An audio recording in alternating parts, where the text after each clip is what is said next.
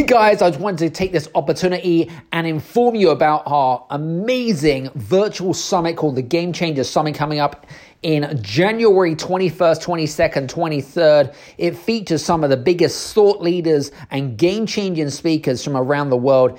It is for established business owners and entrepreneurs that are stuck, that are plateaued, and are ready to take things to the next level. We're going to give you some new ideas, some new tools, some new tactics, some new strategies. We're going to be going through all of the amazing stuff to do with leadership, to do with marketing, branding. We're going to give you so much great value. It's insane. And guess what? It's free. Yes, that's right. It is free. If you want to take the opportunity and come and join us for the 3-day event, I shit you not, it's going to be one of the biggest, baddest, biggest events in the whole world. So make sure that you click on thegamechangersummit.com and make sure you click on that because it's a free event. You cannot miss it for no love, no money. So I will see you there January 21st, 22nd, 23rd, and we'll see you there. Take care. Bye. This is the Game Changers Experience. Deep dive conversations with leading business disruptors, Olympic athletes, celebrities, entrepreneurs, and influencers from around the world. This show will teach you insights about the winning principles in mindset, productivity, marketing, branding, entrepreneurship, business strategy, and more. Hosted by Productivity Authority, business strategist, former elite athlete, author, and public speaker, Adam Strong. Hello, everybody, and welcome to the Game Changers audio experience with myself, Adam Strong. Now, today's guest is a little bit different from what we normally have on the show. We normally do a lot of thought leaders, a lot of entrepreneurial type of stuff. But today's guest comes from a very different background, and I'll tell you a little bit about him very, very shortly.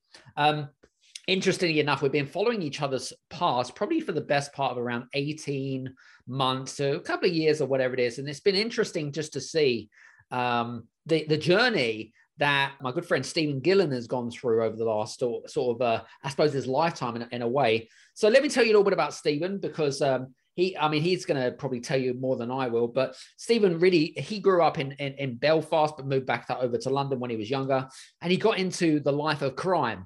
And believe it or not, he's gone through massive transformation, right? He has gone into what we call redemption, right? You know, really kind of looking at his life and really changed his life around, and now is a successful entrepreneur. He's a best-selling author. He's got another new book coming out. He's also, believe it or not, he's also been given he was nominated for the International Peace Prize 2021, which is huge, absolutely massive. He's got his book's called The Monkey Puzzle, and he's got another book coming out as well in 2022, sorry. And he's even got his own TV show called The Crime Files, which is also on all the major TV platforms. And we'll talk a little bit about that towards the end. Now, what we're going to be talking about today, ladies and gentlemen, is we're going to be talking a little bit about adversity, but we're also going to be talking a little bit about mindset and challenges. And also, we're also going to be talking a little bit about trust, because this show is built on some of my personal values, which is all around integrity, trust, living by personal values and stuff like that. So we're going to be going down that road. So first of all, I just want to welcome you to the show. Stephen, welcome to the show, my friend. Hi, Adam. Thanks for having me. Good stuff. Good stuff. Listen, you've got a very interesting background. When I read your bio, I was like, shit, Jesus Christ. Oh my gosh. Like, I mean, your past, and it's interesting because you were in foster care as well. I mean, I can share that same thing because I was also in foster care as well.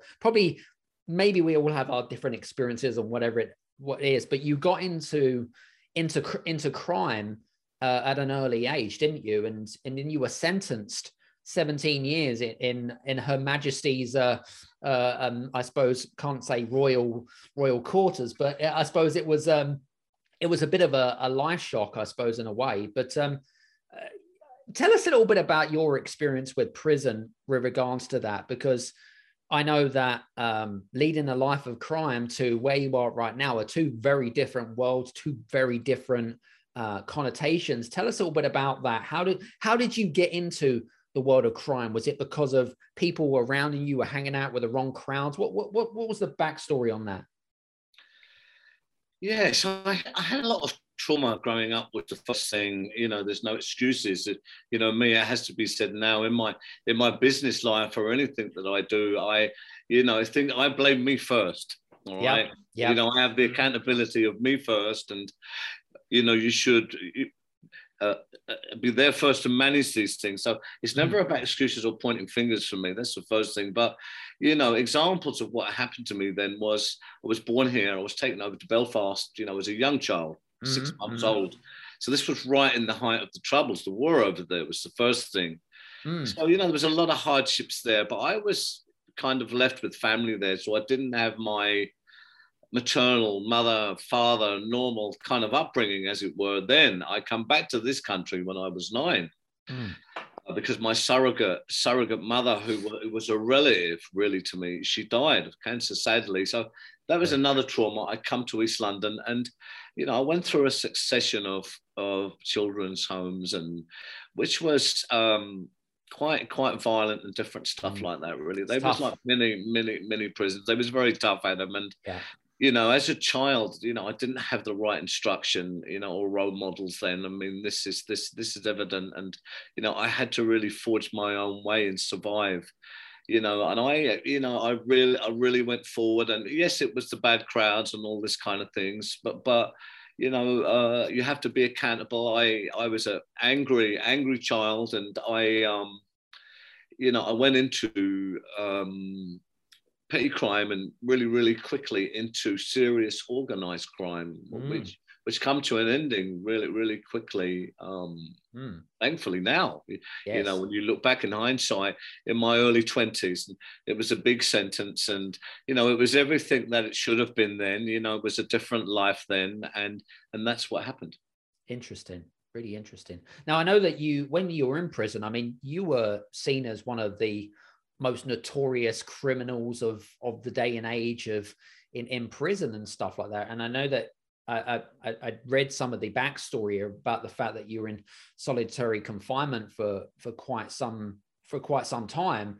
I'd like to talk a little bit about that, because I mean, solitary confinement, I mean, that is you're basically in a box, really, aren't you? And and I don't know what was you thinking when you were in solitary confinement? I mean, we talk about, especially in this day and age, right? We talk about people who have to quarantine and things like that. That in itself is a prison, right? You are being forced to be in a place which you might not like or whatever it is. Prison's exactly the same.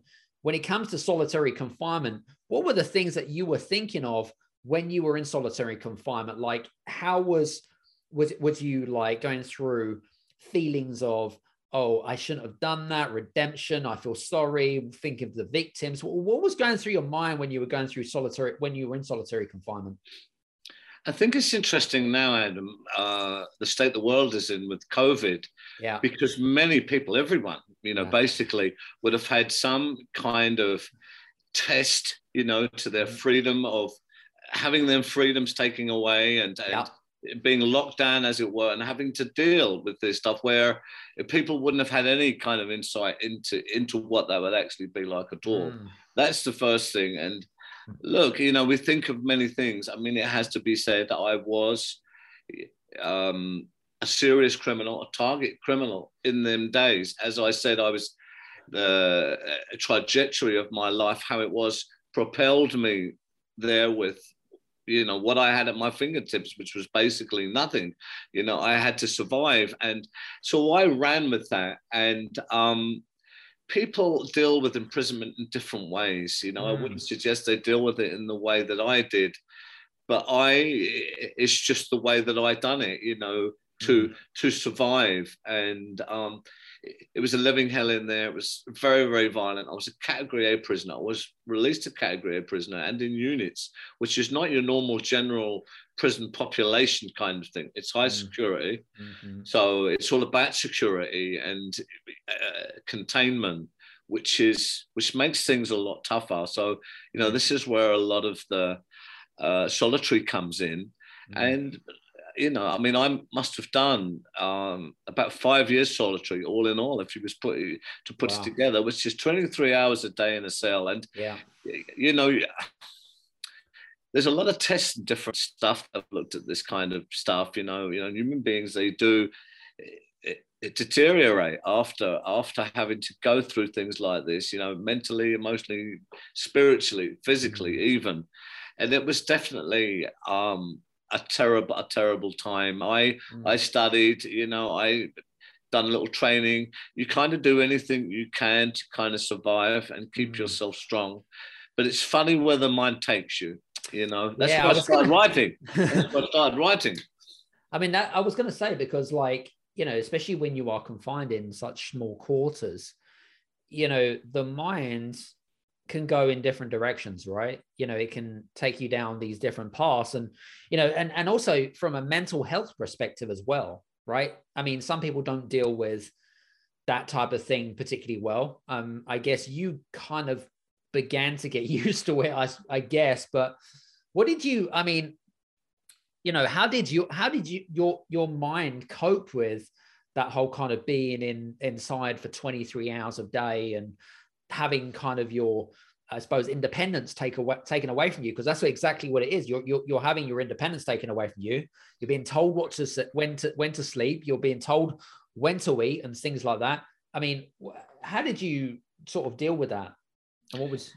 I suppose this is a really good question, really, because it goes to the heart of what can really forge us for the better or for the worse, in the sense. Yeah. And I suppose the best analogy is, if you look at some of these monks, for instance, they're not in prison, but they really go away to a cave, or they do whatever they do for years. But, the fundamental thing there is that they deal with themselves. True. Now, having everything stripped away from you, Adam, literally, and just being left with yourself is quite a thing, I have to tell you. I mean, there are unbelievable jewels there. And this is what it's about. It's that real intrinsic, internal, having to manage and learn about you, really, which on the face of it, because our lives are so busy out here, True. Not many people go anywhere deep as what they kind of thought they would. But there is a lot of value in here. It's can be detrimental, and of course it's not for everyone, and it can do great harm to some people. But for some of us, especially entrepreneurs, it really is how we are forged to be entrepreneurs and how we are as people that really drive us forward towards success, right? Was there anyone in prison that you can remember that you thought, what, this particular person, and it kind of goes back to kind of scenes from, say, the Shawshank Redemption, or and that kind of stuff, where you kind of have maybe the wrong person who's in prison, or someone that has been there for so long that is, no matter how many times he's asked for parole, has not got it, or whatever it is. Was there anyone in prison that you thought, what, I like this gentleman or whoever? Was there anyone that you respected, whether it be a guard, whether it be a prisoner, or whatever it is, that you thought, what, maybe they could help me kind of, bounce back and make me to become a better person when I do get out of here? Any thoughts there? Yeah, absolutely. Look, there are shining stars everywhere, and it's character based. It really is, always. And there are them beacons of light and beacons of wisdom, beacons of talent and guidance and strength. And there was certainly, that in there as well. It's not a, in my experience, it's not a fertile ground for things that are good because of the nature of it. But through adversity, we find ourselves in the right ways. And, this is the gift. There are gifts there if we are brave enough to search them in the right way. And these can really help us on our journey. I'm just really, really grateful I was one of them guys to be able to do that. I know that when you do a lot of these types of interviews, I know that they like to really kind of go into the, kind of, you must have gone through things like violence, and I know prison it's not a fairy tale by any stretch of the imagination, of course, but I try to look, I suppose for me, is I try to always look for the good in things. Do you know what I mean? I don't know about you, but I guess without that, you know, how can one remain positive? How can one, you know, sort of keep the mind sharp enough for it to give up all hope? Do you know what I mean? Absolutely. I mean, you know, I have such a depth anyway, you know, really as a person. I mean, my mother would say, if you put a pebble in my mouth, you won't hear it hit the bottom. You know, I mean, that's certainly true, right? And, you know, I'm very, but when you look at the world and its history, even, it's, you know, I love human beings. You know, I'm a philanthropist. I do a lot of humanitarian stuff, but I realize in human beings there are dark corners, you know, in us that have to be mastered. And, you know, if you look at just the history of wars and different stuff around the world, it is there, Adam, and this, you know, this is something we have to circumvent, you know, as human beings, you know, and manage. So it is always about bringing the light, you know, for me now. Very good. Love it. Now, I know that kind of adversity as well, you know, as we're on the kind of topic of adversity, how did you find adapting to the new world after being free from prison? Because I think you were in prison for almost 12 years, and it obviously must have been a bit of a shock to the system, you know, because it is a different world when you've not been outside for 12 years and, you know, things move on, people move on, and technology moves on. How did you adapt to the new world? How did you find it? You know, how did you deal with it internally as well from a feelings perspective? I'd love to know more about that. It's very difficult. If you can imagine, when you get a long-term sentence like that, it can actually take you 2, 3, 4 years to really heal. That's the truth. But it's the same on the other end, Adam, you know, coming out, really, because, you know, you're quite institutionalized if you think about how susceptible human beings are really to programming or, you know, survival, right? True. So it's very difficult. And of course, the world moves on, you know, and everything that, you know, moves on. You know, we're talking over a decade here. It's a long time. So it's quite hard to make that transition, which is why a lot of people fail, unfortunately, really. How did you deal with it? Because I mean, I know that there are, for example, people that come out the armed forces, which again is a very institutionalized, you know, sort of institution, if you like, exactly, structure and stuff like that. The robot type of program, routines, habits, that kind of stuff. It's very similar, isn't it? Do you know what I mean? But what was the first thing that you did? Did you go out and say, right, I'm going to go down to the local cafe and have a good English breakfast? What was the first thing you did? Well, you know, the first thing is, it's never what you think it's going to be. Right? You know, you can sit there, and of course, these are wonderful feelings that you would think, oh, you know, one day and all this stuff. I mean, there was actually times when I was going through that for a long time. I never thought I would get out. This was how really bad it was. You know, you couldn't see a future. Right. But when you start to see a glimpse of a future, of course, you know, you're making plans of how it's going to be and who's going to be there and all that. You know, it's not like that, you know. You know, it is about finding your feet. I was lucky. I had, you know, some people around me, you know, my wife and different things then, where I was, you know, I had support networks, thankfully. And but it was still very, very, very, very tough. And it took me a while to you know, to start finding myself again after that. Nice. Very cool. And I know that I mean, being where you are right now, which is kind of very entrepreneurial now, you're very entrepreneurial, you know, you're an author, you do a lot of peacekeeping stuff, and, you know, very different life from when you were younger. What was the, I suppose, what did prison teach you in terms of taking that transition into kind of what you do right now? What was the big kind of turning points, or the, you know, I suppose, you know, what was the kind of the catalyst, as such, to say, do you know what, when I'm out of here, I'm going to start a business?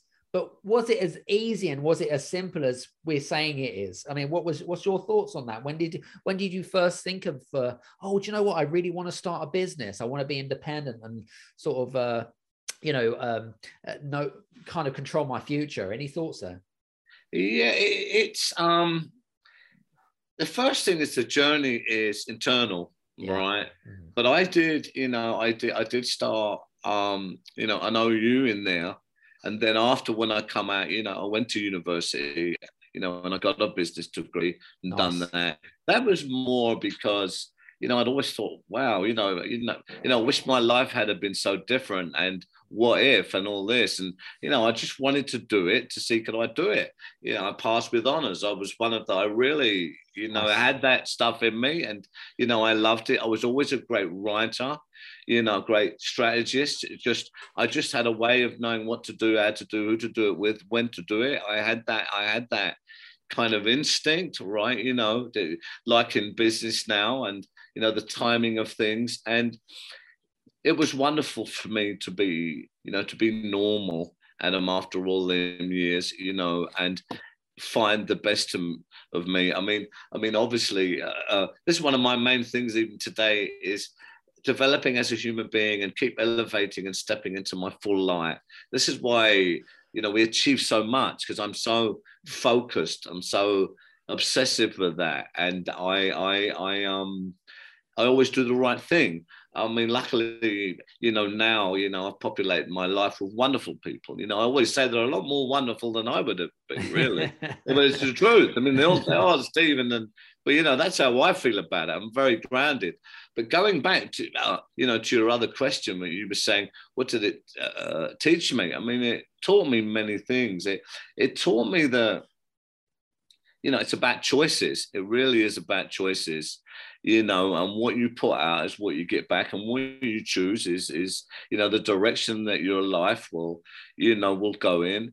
It is about the people in your life who you choose to have in your life. And it also taught me about the darker side of humanity, which, I really saw through. I saw through that life. And I saw how wrong that was, and how destructive that was. And I was really on a mission to take the experience and the knowledge of that, and try and improve as many lives and, my part of the world as I could, Adam, really. Love it. Very cool. Why start a business? I mean, I've been an entrepreneur for 30 plus years now. And it's not easy, right? It's just one of those, I suppose, uphill struggles, especially when you first get started. You have these wonderful ideas, right? And for most people that struggle for the best part of 12 months or whatever it is, sometimes half the people give up, half the people continue to struggle on or whatever it is. But why did you decide to start a business and not fall into kind of what I call the traditional routes of, go to university, get a job or whatever it is? What was your thought process there? Well, I have to admit, I thought I was quite unemployable, really. Not because I didn't do the work. I mean, I always done extra work. Exactly. It's just the way I was. I was a free spirit. That, that wasn't working for me. And, I had to find something. And my family, my brothers and that, they started off with lorries and building roads and stuff like that, so they was quite successful in construction. Nice. And that's how I started. I started there, but, family being family, I started at the bottom and, I was a supervisor, I was running my own team, my own contract. I had my own business and all that stuff within 18 months. That was the start of it, really. And that was good because that was extra tough because of the family. There was no easy rides, as it were. Question here, and something which kind of cropped into my head as you were talking was, how did you deal with, did you ever suffer from imposter syndrome at any point in time, especially kind of looking back at your past sort of life and, maybe when you've had, say, conversations with, I don't know, investors or clients, if you're in networking or whatever it is, did that ever crop into your mind about, imposter syndrome? And if it did, how did you deal with it? No, I think it's fair to say absolutely it did. I mean, look, the truth is, as human beings on our journey, we start as a blank sheet.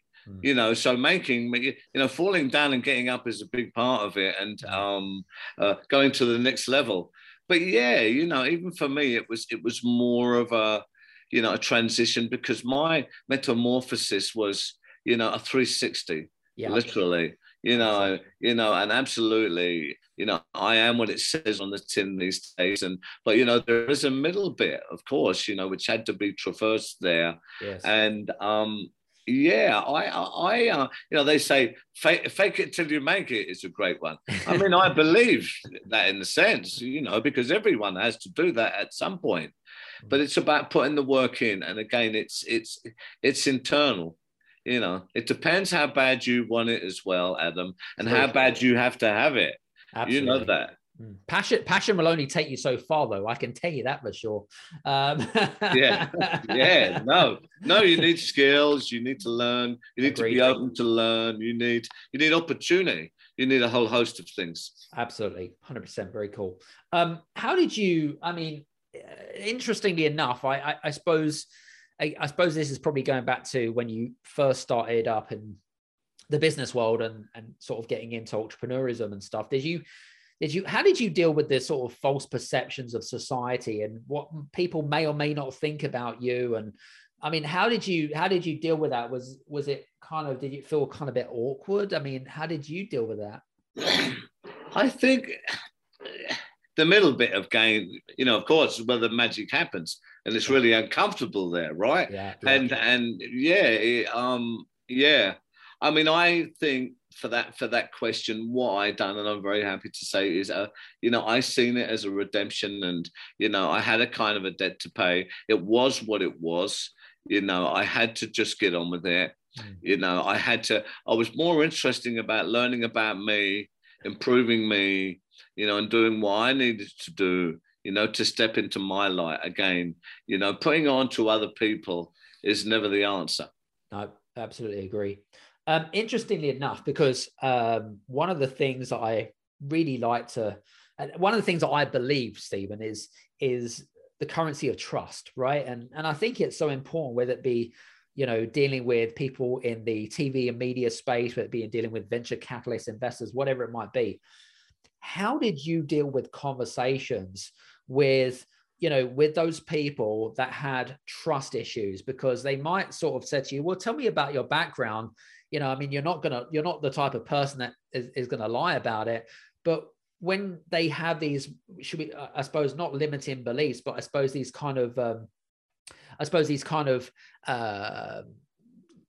ums and ahs a little bit, because they're not sure, because they have these trust issues, and they put these things or they start creating these blockades or whatever it is. How do you get around with people that say, do you know what, I'm not sure? Because I think trust is very important in business. How do you deal with that from your perspective? That's another great question, because look, you know, I mean, you know, I can remember I went down to I was invited down to a event, you know, a speaking event. This is years back. You know, it was called Your Vision of the Future.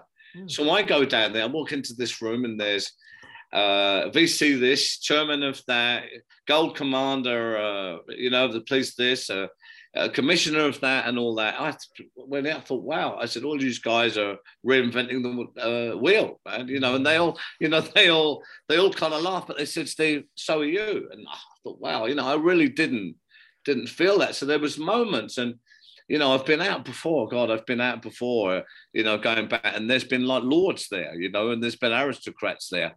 And of course, you know, we're getting on famously, and then they would, you know, hear something or read something, and then there'd be that moment, Adam, where they think, oh my God. And I used to get really embarrassed at that point. Really, I used to think, oh God, you know, and I mean, I don't get that anymore, which is why I was saying about there are levels of learning and maturity in our journey, but I used to get really embarrassed. But then you would find they'd kind of have that moment, you know, and they'd ingest it. But when they had a little look, they'd really come back and would really get on famously. Interesting. Because they'd be really, really interested, really. It's, you know, it has to be said. Of course, there are those who, you know, are entitled to their own opinion. But now, for instance, with the stuff that we're doing, they really are throwing money at us, really now, you know, and that's nothing to do with the past. That's to do with consistent providence, and work, and innovation that we do, and we've had to work very, very hard, like anyone else, in this space to, make our brand, make our work, consistency of work, get the right shape, to our branding and what we're doing, and offer real value where we're so attractive in the marketplace that we have them contacts that really value what we do now, and them relationships. It's interesting. And the reason I asked that question is purely because obviously, me being an international speaker and speaking with some of the biggest people on the stage. And one person that really came to my mind was Jordan Belfort, because obviously you've got the Wolf of Wall Street and stuff like that. And I know that Jordan's been on, some of the biggest stages in the world.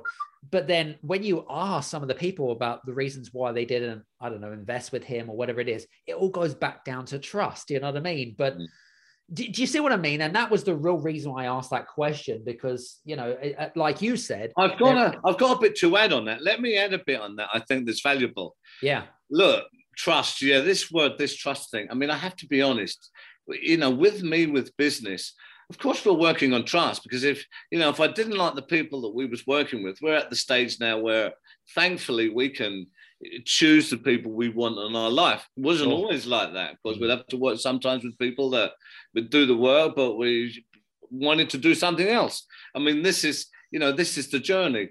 But I'm very experienced now as an entrepreneur, to quite successful in a lot of areas. And, I don't go on trust. I go on a figure of eight, value exchange for me and my partners or who I'm with. And we really go into the minutiae and the business engineering of what that actually looks like in the cold light of day. I mean, these are really experienced guys, like me. So when we're making an agreement, it needs to be a win-win. There needs to be a real clarity, and there needs to be a lot of protection in what that roadmap is towards whatever initiative that we're going to JV or we're going to, SPV or whatever we're going to do with it, right? Absolutely. Interesting. It was just a real fascinating sort of connotation that came into my head. Absolutely. I have to ask you that. Yeah, it's a good question. But trust, no, there's a lot more than trust going on here. Definitely. In the cold life business. Well, I know that trust is it's just one of those ingredients that I think. 100%. It's a core ingredient, I think. Yeah. Anyway, with some of our listeners that are entrepreneurs and business owners, I mean, you've gone through huge challenges and adversities. We've talked about many of them. For those of the listeners that are going through the tough time, especially with the adaptation of trying to adapt to what I call the new world, what I call the hybrid or digitalization of the new world or whatever it is. And, they're finding it, still trying to find their feet with everything in terms of times of change. What advice do you have for those listeners that are going through those tough times and really trying to find those breakthroughs or whatever it is? Do you have any sort of advice for those people? Yeah, absolutely. I mean, we build national and global brands. This is what our core business is, and that's everything from the money modeling to the brand, the design, the digital IP, the PR, and the marketing going out to the deep water.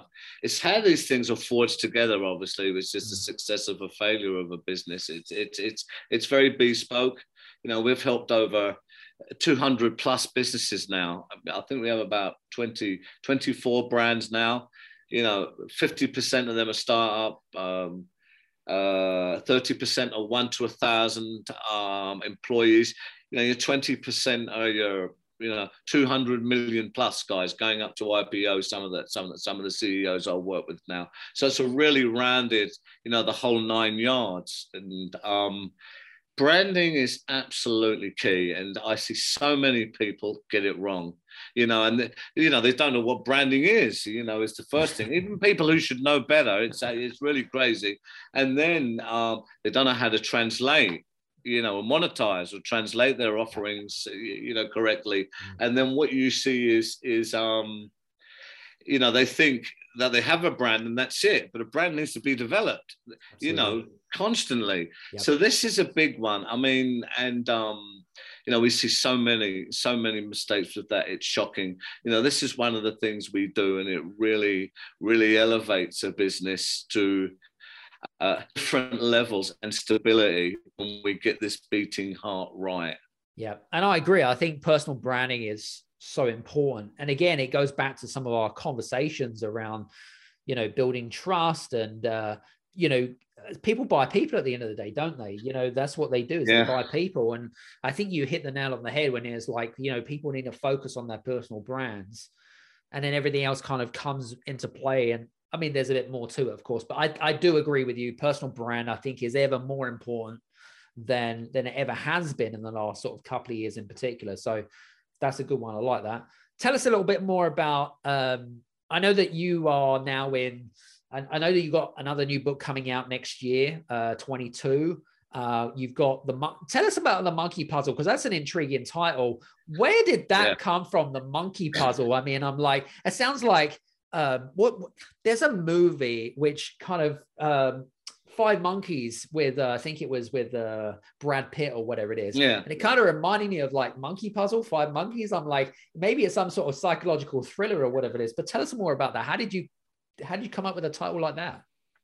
It's optioned to be a film next year. That we have the script and everything. And it's a big budget movie. It's going to be. It's we're advanced stages with that, but the Monkey Puzzle Tree, where it come from, and it's a wonderful book. It has to be said. I was very privileged to really get the authenticity of the message there that it was, to help as many people as possible. No frills, everything in there, and be able to produce that in a way that could really entertain people. It's been a really big success. Obviously, the name itself, the Monkey Puzzle Tree, comes from the monkey puzzle tree I used to have in my back garden in Ireland as a child.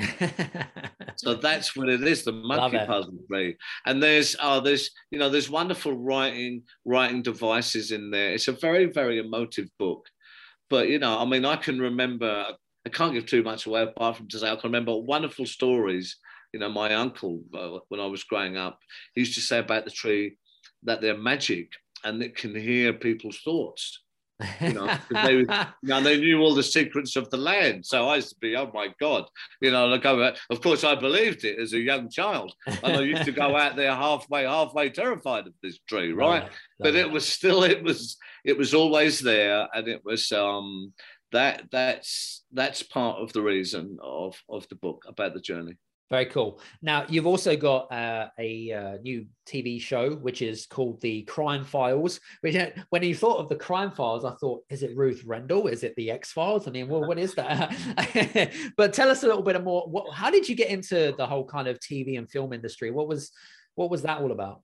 Well, I started public speaking with my story, and then I wrote some documentaries on, the world's billionaires as I started. This is where I started, really. They're out there. And, and then I'd done some other work. I really, I was a good writer. So I had an eye for that. And you meet some people and you go forward and all that. And, my story, it was, really pulled into that, to that arena. And I had a media company and marketing company. So I pivoted off that and I learned more. I met more people. Nice. But I made a YouTube channel, which is still there, which is the first thing. And, it was part of getting our messaging out, because I was getting, interviewed. I mean, I had a million hits on in the first day, on one of my videos on YouTube. I've had immense amount of views in there, if people go in there and see. So, but I was doing loads of interviews, and people, we wanted to control our messaging a little bit. All right, for our business and different stuff. So I'd done this YouTube channel, but I ended up interviewing, there's some billionaires on there, David Lloyd, all these kind of people I interviewed. But I, started interviewing, as well, all the top mafia and mobsters in America and Russian mafia in there, all the big names, Michael Francis, John A. Light, all of them out there. And because of my history and the way I was, and I am an investigative journalist now, you know, there's a real uniqueness and flavor to that. Of course, it rocketed. I mean, it's 12,003 subscribers now. But then I went on, you know, because the film and the other people in the industry, I was lucky enough to have a wonderful offer and a wonderful collaboration with Film Vault, who, they are a global aggregate of TV, film content.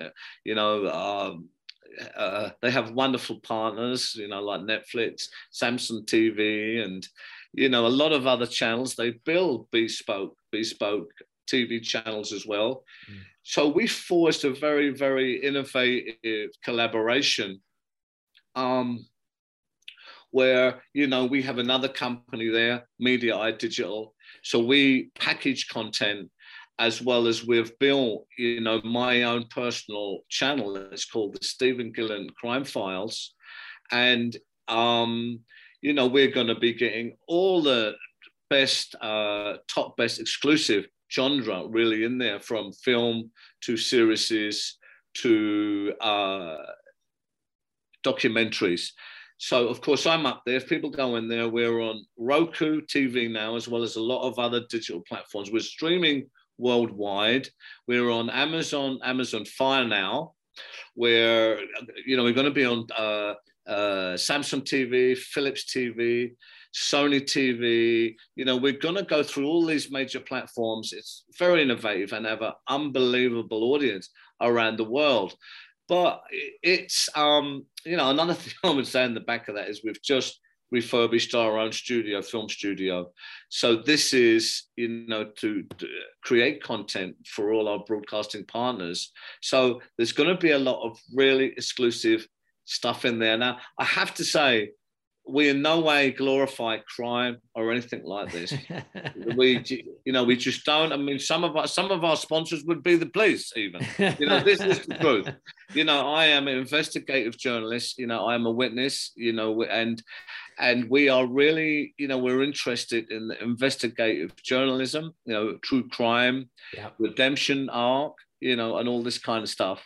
So you know, it's about changing crime and the causes of crime, you know, and really going with some of these big names to cover their stories. They're fascinating. It's a big genre, but we're really, you know, we're interested in, you know, the gifts of how to stop this behavior, and really having that elevation, Adam, that helps the kids or helps other people who may think that this is cool, or it's a really good medium for that. So this is a wonderful thing. It's a great tool. I think it's a great tool for sort of the younger generation, you know, and if you're creating them tools and education, then, you know, hopefully we'll see a more safer society around the world, which is fantastic. You're doing a great job there.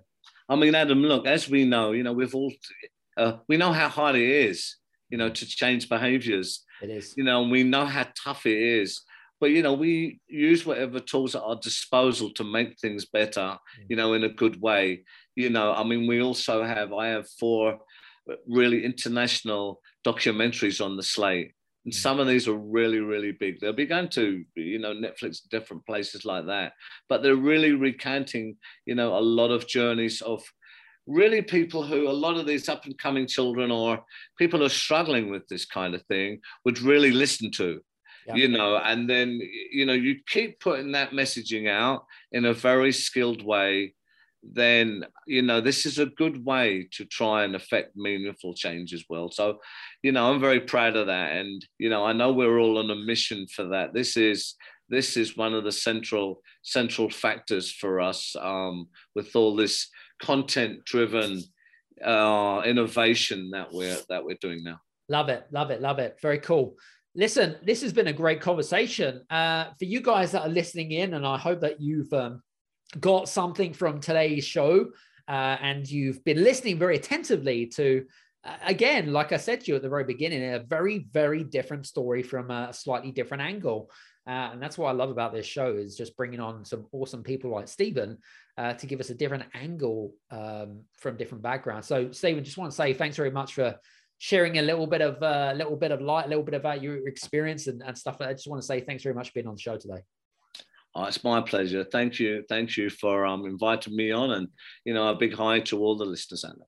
Thank you. And guys, listen, if you want to connect with Stephen, please do so. We have his social media links on the links below. So feel free to connect with him, and make sure that when you do mention this podcast so that he can click 2 and 2 together. You can check out the Crime Files with Stephen Gillen on all the good TV outlets as well, TV channel outlets. Stephen has already mentioned a few of those as well. And you've already actually got, you already actually know that Samsung are bringing out a Samsung channel, by the way. Okay, so that's not going anywhere, but that's between me and you. Okay, guys. So listen, hope you've enjoyed today's show. Hopefully we'll see you again back on the next Game Changers audio experience. Take care and see you soon. Cheers now. Bye-bye. Thank you so much for listening into today's show. I hope that you have enjoyed today's show. Just a reminder, we love creating this amazing podcast show. It wouldn't be as successful if it wasn't for you guys. So we want to make sure that we would love it if you would be able to reciprocate and write an amazing, whether it be a 1-star or 5-star review. If you're listening to this on Apple, go to Apple on iTunes and go to the Game Changers audio experience, leave a 1 or a 5-star review, whichever you prefer. If you're listening to this on Android, whether it be on Amazon Music, Spotify, Google, Stitcher, and all the good Android platforms, go to podchaser.com. That's podchaser.com, and leave a 1 or a 5-star review on there. We'll be extremely grateful. Thanks very much for tuning in. We've got some great shows coming up. Cheers.